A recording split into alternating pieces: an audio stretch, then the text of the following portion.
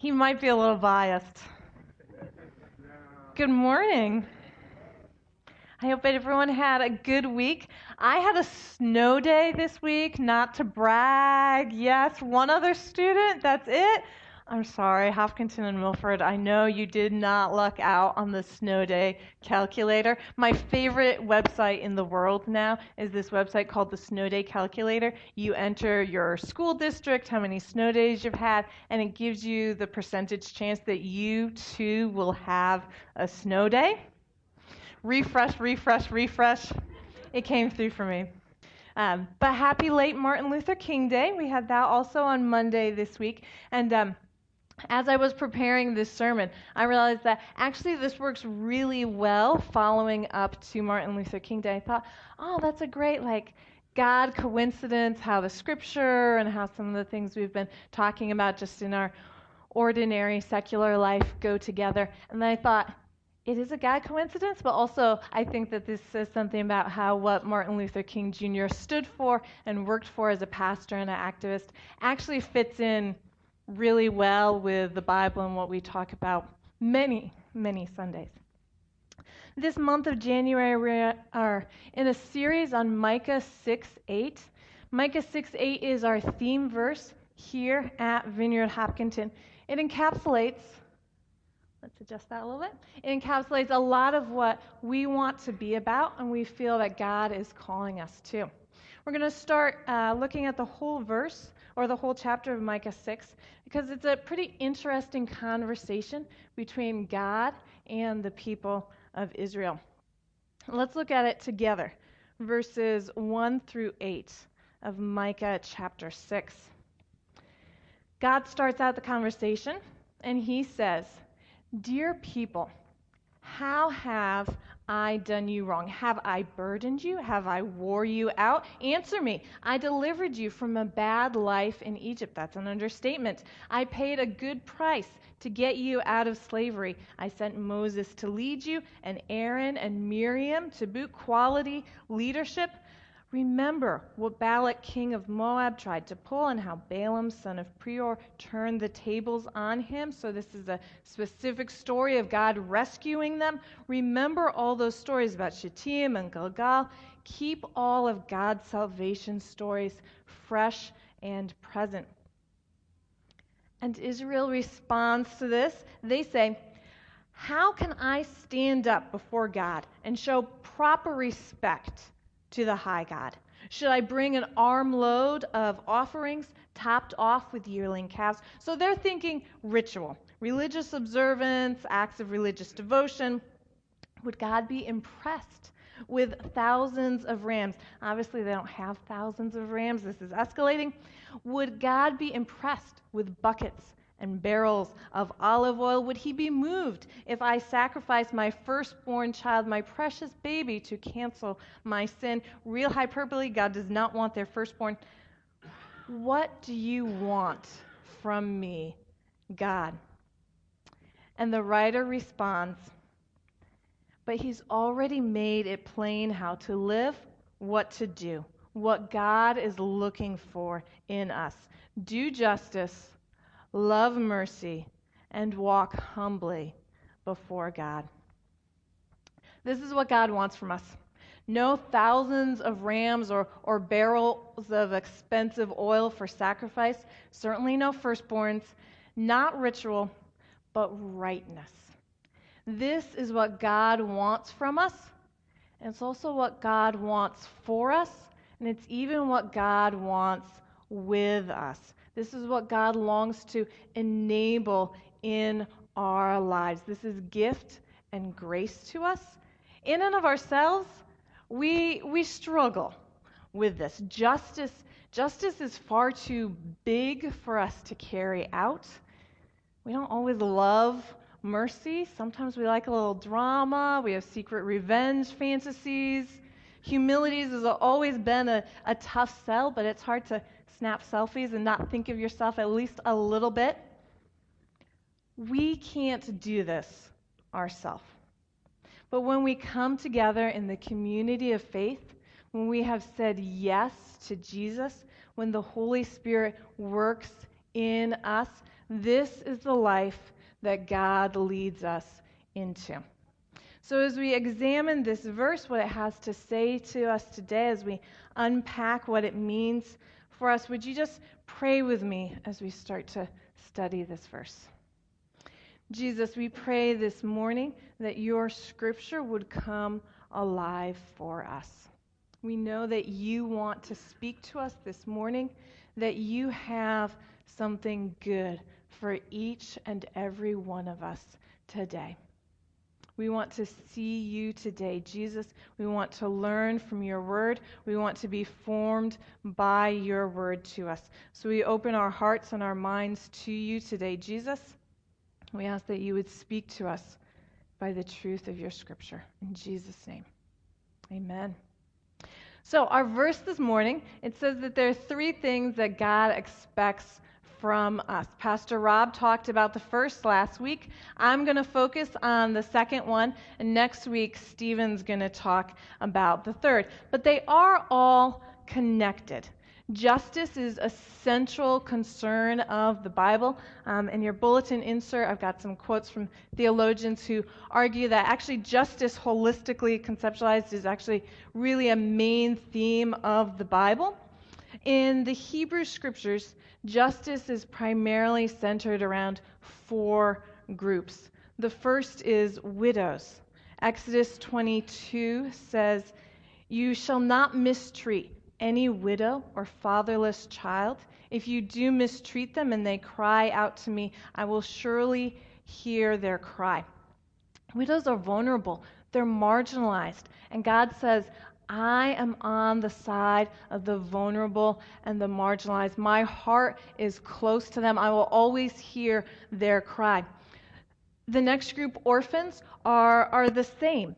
We don't have orphans in the same way today. I think of kids in the foster care system as similar for us today, certainly highly vulnerable.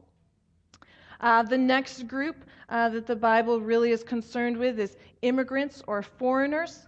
Leviticus says, Leviticus 19, the foreigner residing among you must be treated as your native born. Love them as yourself, for you were foreigners in Egypt. And the last group, which frequently encompasses the previous three, is the poor.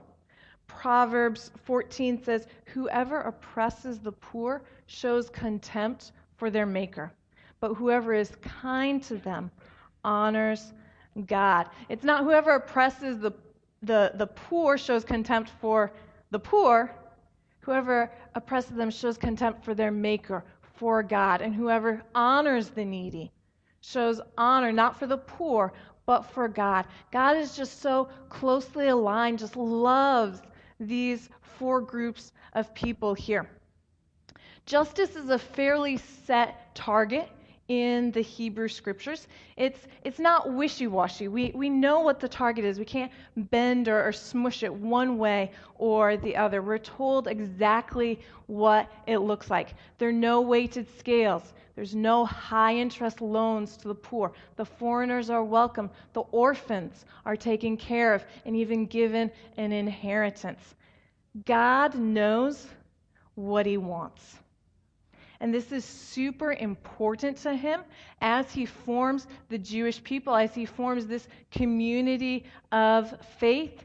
God knows what he wants. And he wants justice.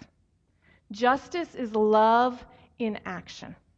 Justice is about our relationship towards others and how we treat others. Justice is what we should do.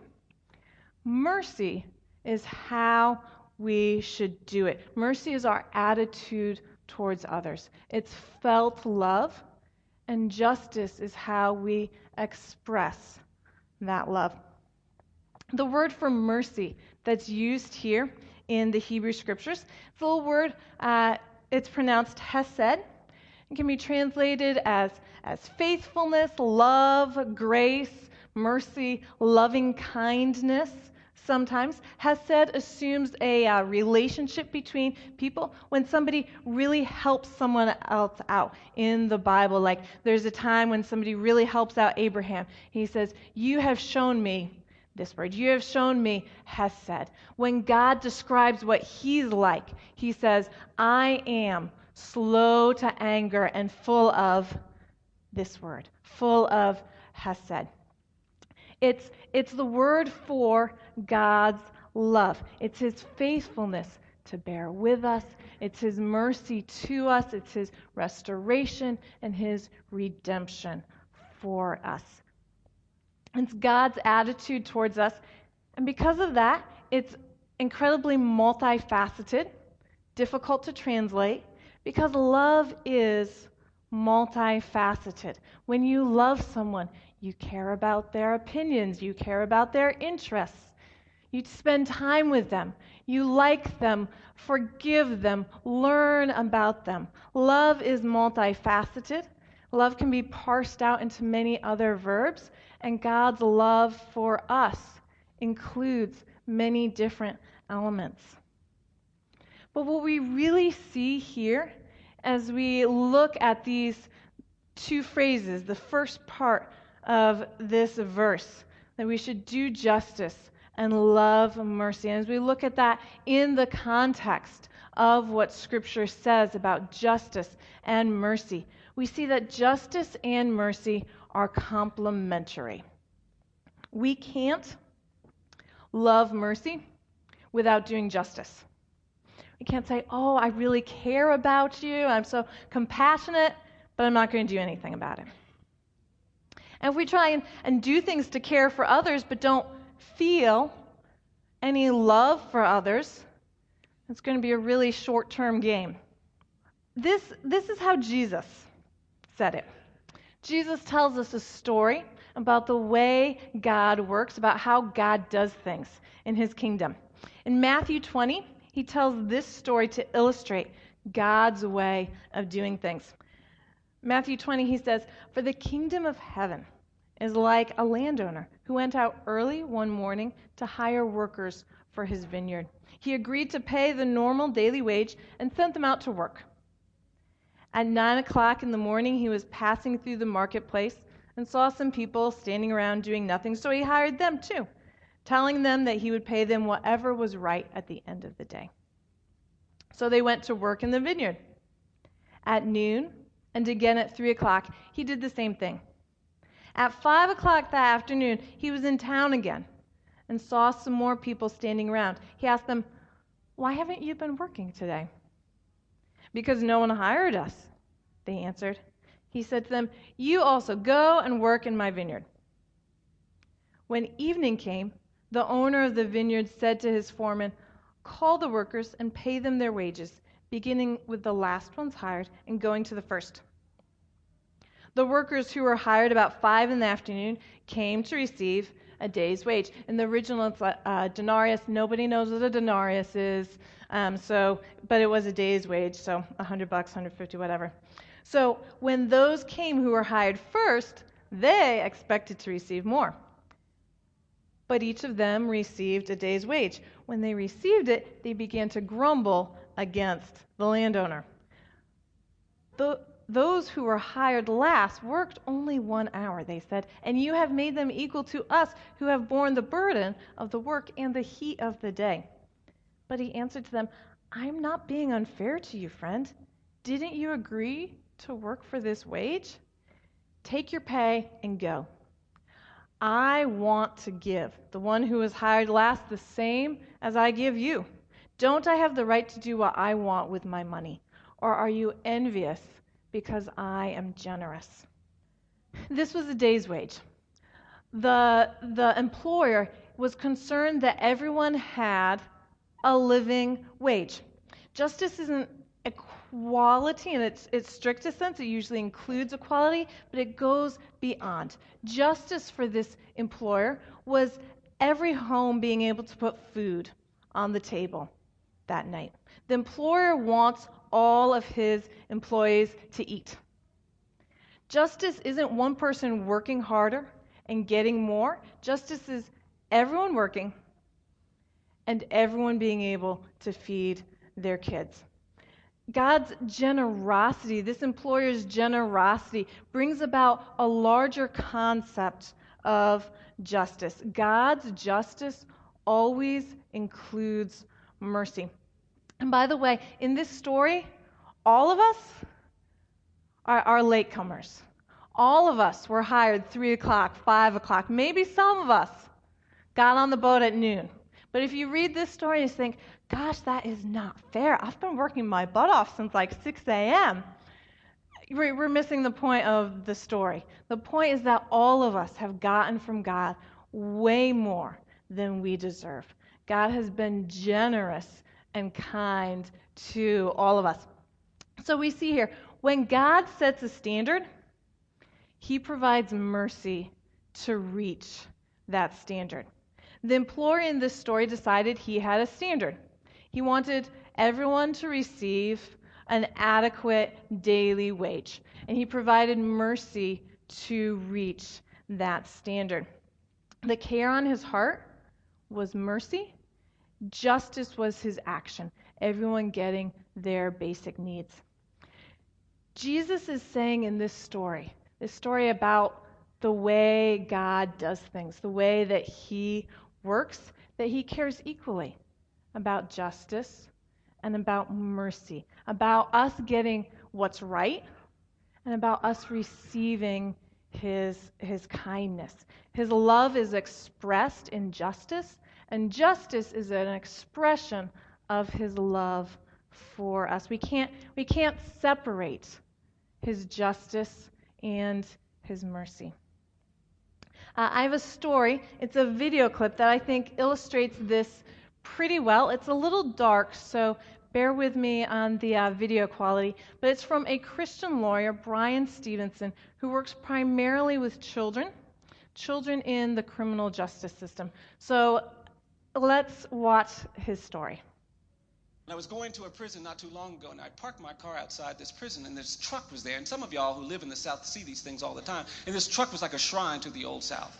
It had all of these bumper stickers on it. It had the Confederate flags everywhere. It had the gun rock. Y'all know what I'm talking about. I went upside, and there was a white guard standing at the prison door when I got there. And I said, "Hi, I'm here for a legal visit." And the first thing the man said to me was, "You're not a lawyer." I said, "Oh, yes, sir, I am." He said, "I don't believe you're a lawyer."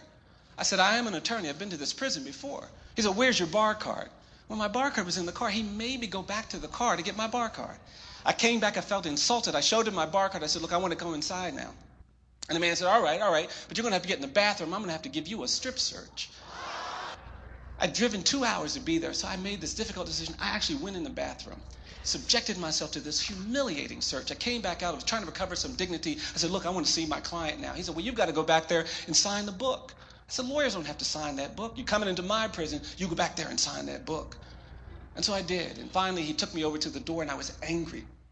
And he got in front of the door, and he unlocked the door, and I was walking inside to see my client, and he grabbed me by the arm and said, "Wait, let me ask you something." I said, "What's that?" He said, "Did you see that truck out there with all those bumper stickers and flags?"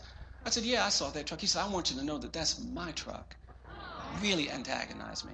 I was sitting there waiting for my client to come into. I'd never met this client before, and I was sitting there just angry. And the client came in, a young African-American man. I knew he had some mental health problems, but I didn't know much more about him. And this young man came in, he sat down, and he turned to me, and the first thing he said to me was, quote, "Did you bring me a chocolate milkshake?" And I thought to myself, this is the strangest day I've had in a really long time. I said, "No, I didn't bring you a chocolate milkshake. I'm your lawyer. I'm here to represent you." And I started asking my questions, and then I realized he wasn't paying any attention. And so I put my pen down and said, "Look, I'm sorry. I didn't know you wanted me to bring you a chocolate milkshake. Next time I come, if they let me, I'll bring you a chocolate milkshake." And this man smiled and smiled and smiled. He was terribly mentally disabled, horribly abused as a child. He was in 29 foster homes by the time he was 10 years old. At the age of 13, started showing symptoms of bipolar disorder, but couldn't get any health care, so he started using crack cocaine. By the age of 15, he was showing symptoms of schizophrenia. At 16, he was using heroin. At 17, he was homeless, roaming the streets with no help. At 18, he began to have psychotic episodes, and at 19, in the midst of a psychotic episode, he committed an horrific crime. He stabbed someone to death. They arrested him, charged him with capital murder, quickly convicted him, and sentenced him to death. I got the record, and I read through the record, and I couldn't find the words mental health, mental illness, mental disease anywhere in that record. And finally, it was time to go to court. I was feeling very hopeful because my experts were terrific. We found these witnesses. We went to court. And when I got to court, which was about 3 hours from the prison, I noticed that the guard, who I hadn't seen since that first encounter, was the guard that had brought him from the prison to the courthouse. The guy was just sitting over there glaring at me. And we had 3 good days. The judge was listening. I felt good about the case. And about a month after the hearing, I was really feeling hopeful. And I decided to go see this client.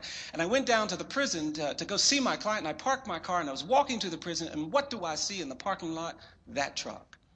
And I was feeling tired. I didn't feel like I had the energy to deal with this guy. I said, I don't want to deal with him today. I'm just going to drive back another day. And I actually turned around to go back to my car and just said I was going to come back another day. And as I was going back to my car, I started hearing that song they used to sing when I was a little boy. They used to sing this song, "Can't Let Nobody Turn Me Around, Turn Me Around, Turn Me Around."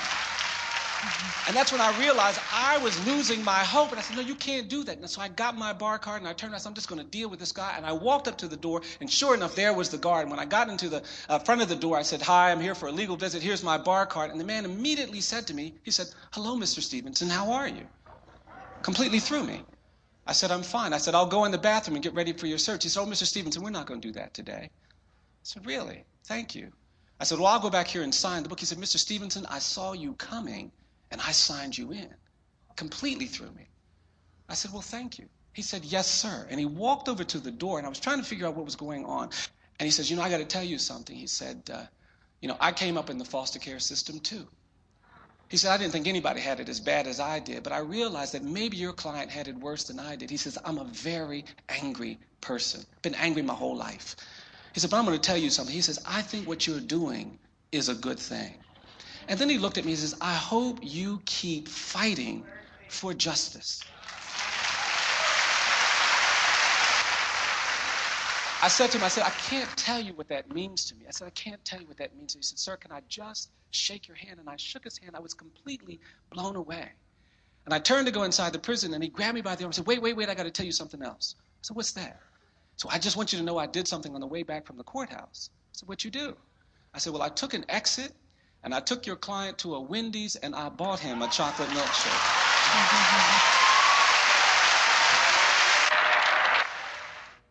It's good, right?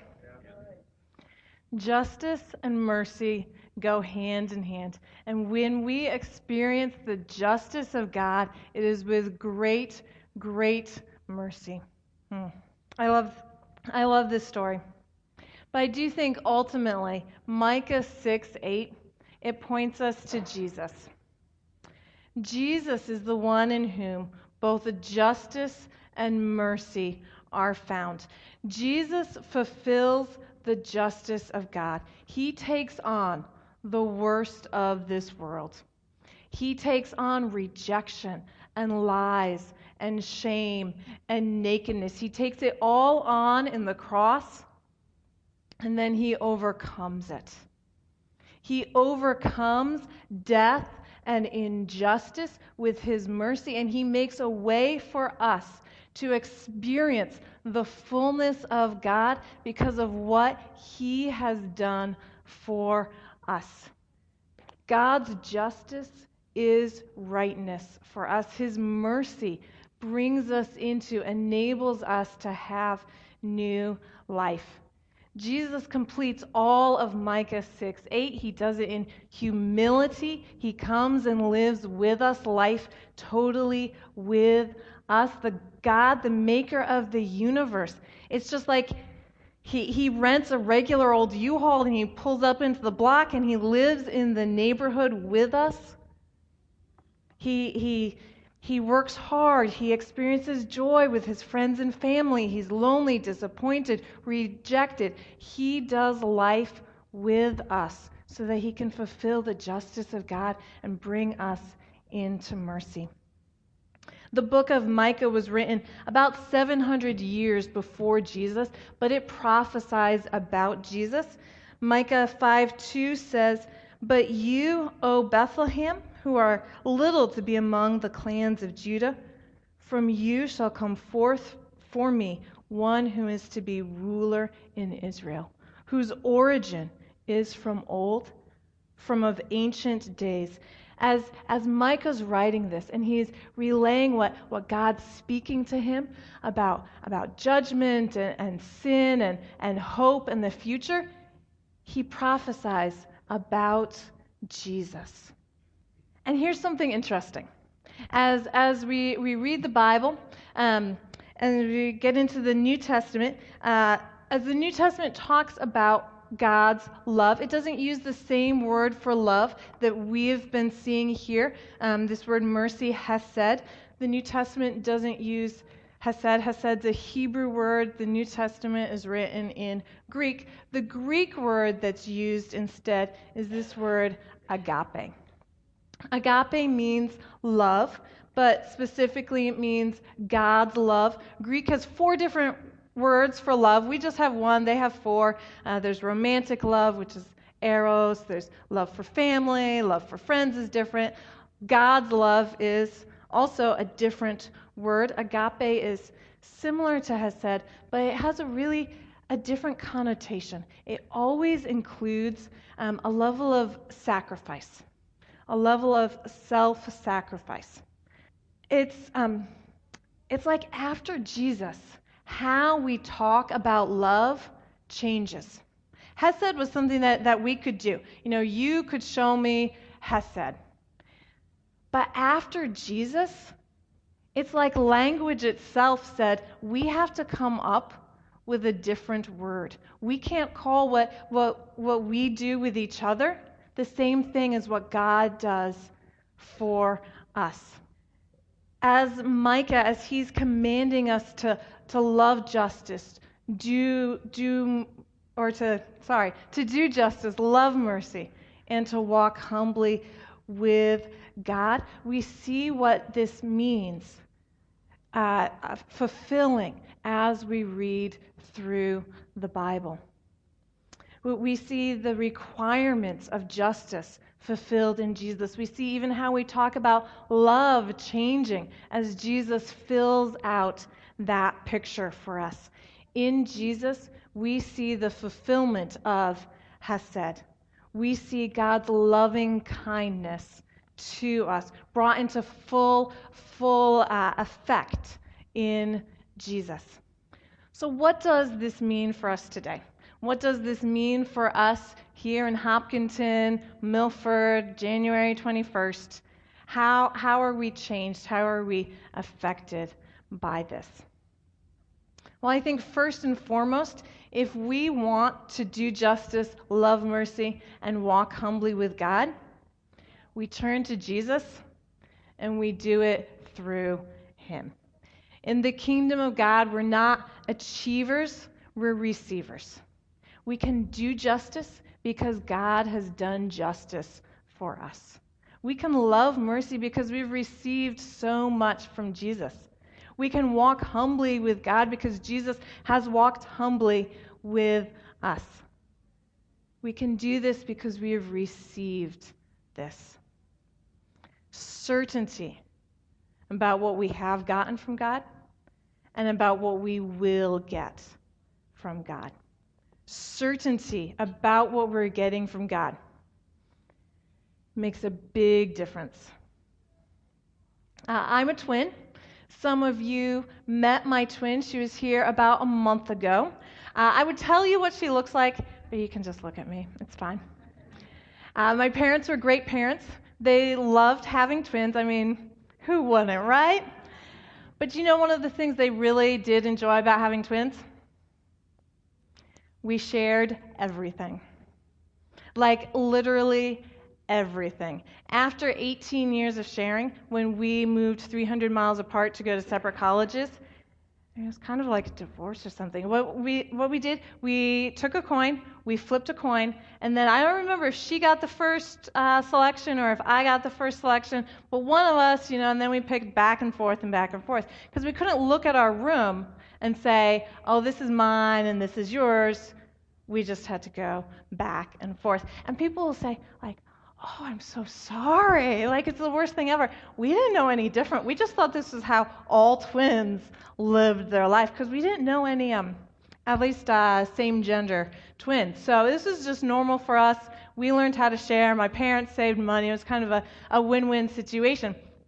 Every Christmas, also, most of the presents under the tree had a little gift tag that said, to Sarah and Katie. So you're always thinking, you're like, am I going to get my own or not? And you know the best way to tell whether you're going to get your own or not? Estimated cost of object. So one Christmas, my sister opens a present first, and they're these super cute panda bear earmuffs. Which, by the way, I think earmuffs are really underrated nowadays. They keep your head warm and they don't mess up your hair. Like, ladies, why are we not all wearing earmuffs? But they were adorable. I mean, these cute little panda bear face from your ears.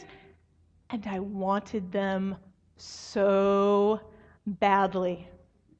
I didn't know if I was getting my own. So I did the only thing that under the circumstances I could do, and I went and I locked myself in the bathroom. Am I going to get my own or not? Knowing what we're going to get from God is really important, actually. If we are unsure of what we're getting from God, it is very difficult to do justice and love mercy. If we know the justice that God has worked on our behalf, and we know the mercy that we have received from Him, this becomes almost easy. Worship team, if you want to come back up. Author Tim Keller says that grace makes us just. And I think this is so true. When I live in a place of receiving God's goodness to me, I don't want to be stingy. When I live in a place of receiving, when I look at all that God has done for me, I'm happy to do whatever I can for others. God calls us to live out justice and mercy, to do it in humility, and He's the one who empowers that in us. So would you stand with me? We're getting ready to go into a time of worshiping through song. But I want us to pray together. You can put your hands out in a posture of receiving, whatever's most comfortable to you. But I want us to pray that we know what we're getting from God. God is not holding out on us. He is generous to us, and His generosity enables us to live generously. So Jesus, this morning we say yes to You. We say yes to what You want to do in our lives, to the justice that You want to bring to this community through the community of faith, through Your church here. Yes to the big plans and dreams of the kingdom of God here in Metro West. We say yes to receiving Your mercy, covering every area of our life, every area of sin and shame, disappointment, failure, frustration. We say yes to You, Jesus. Yes to Your work in our life. Yes to Your death and Your resurrection for us. Yes to Your new life moving in us.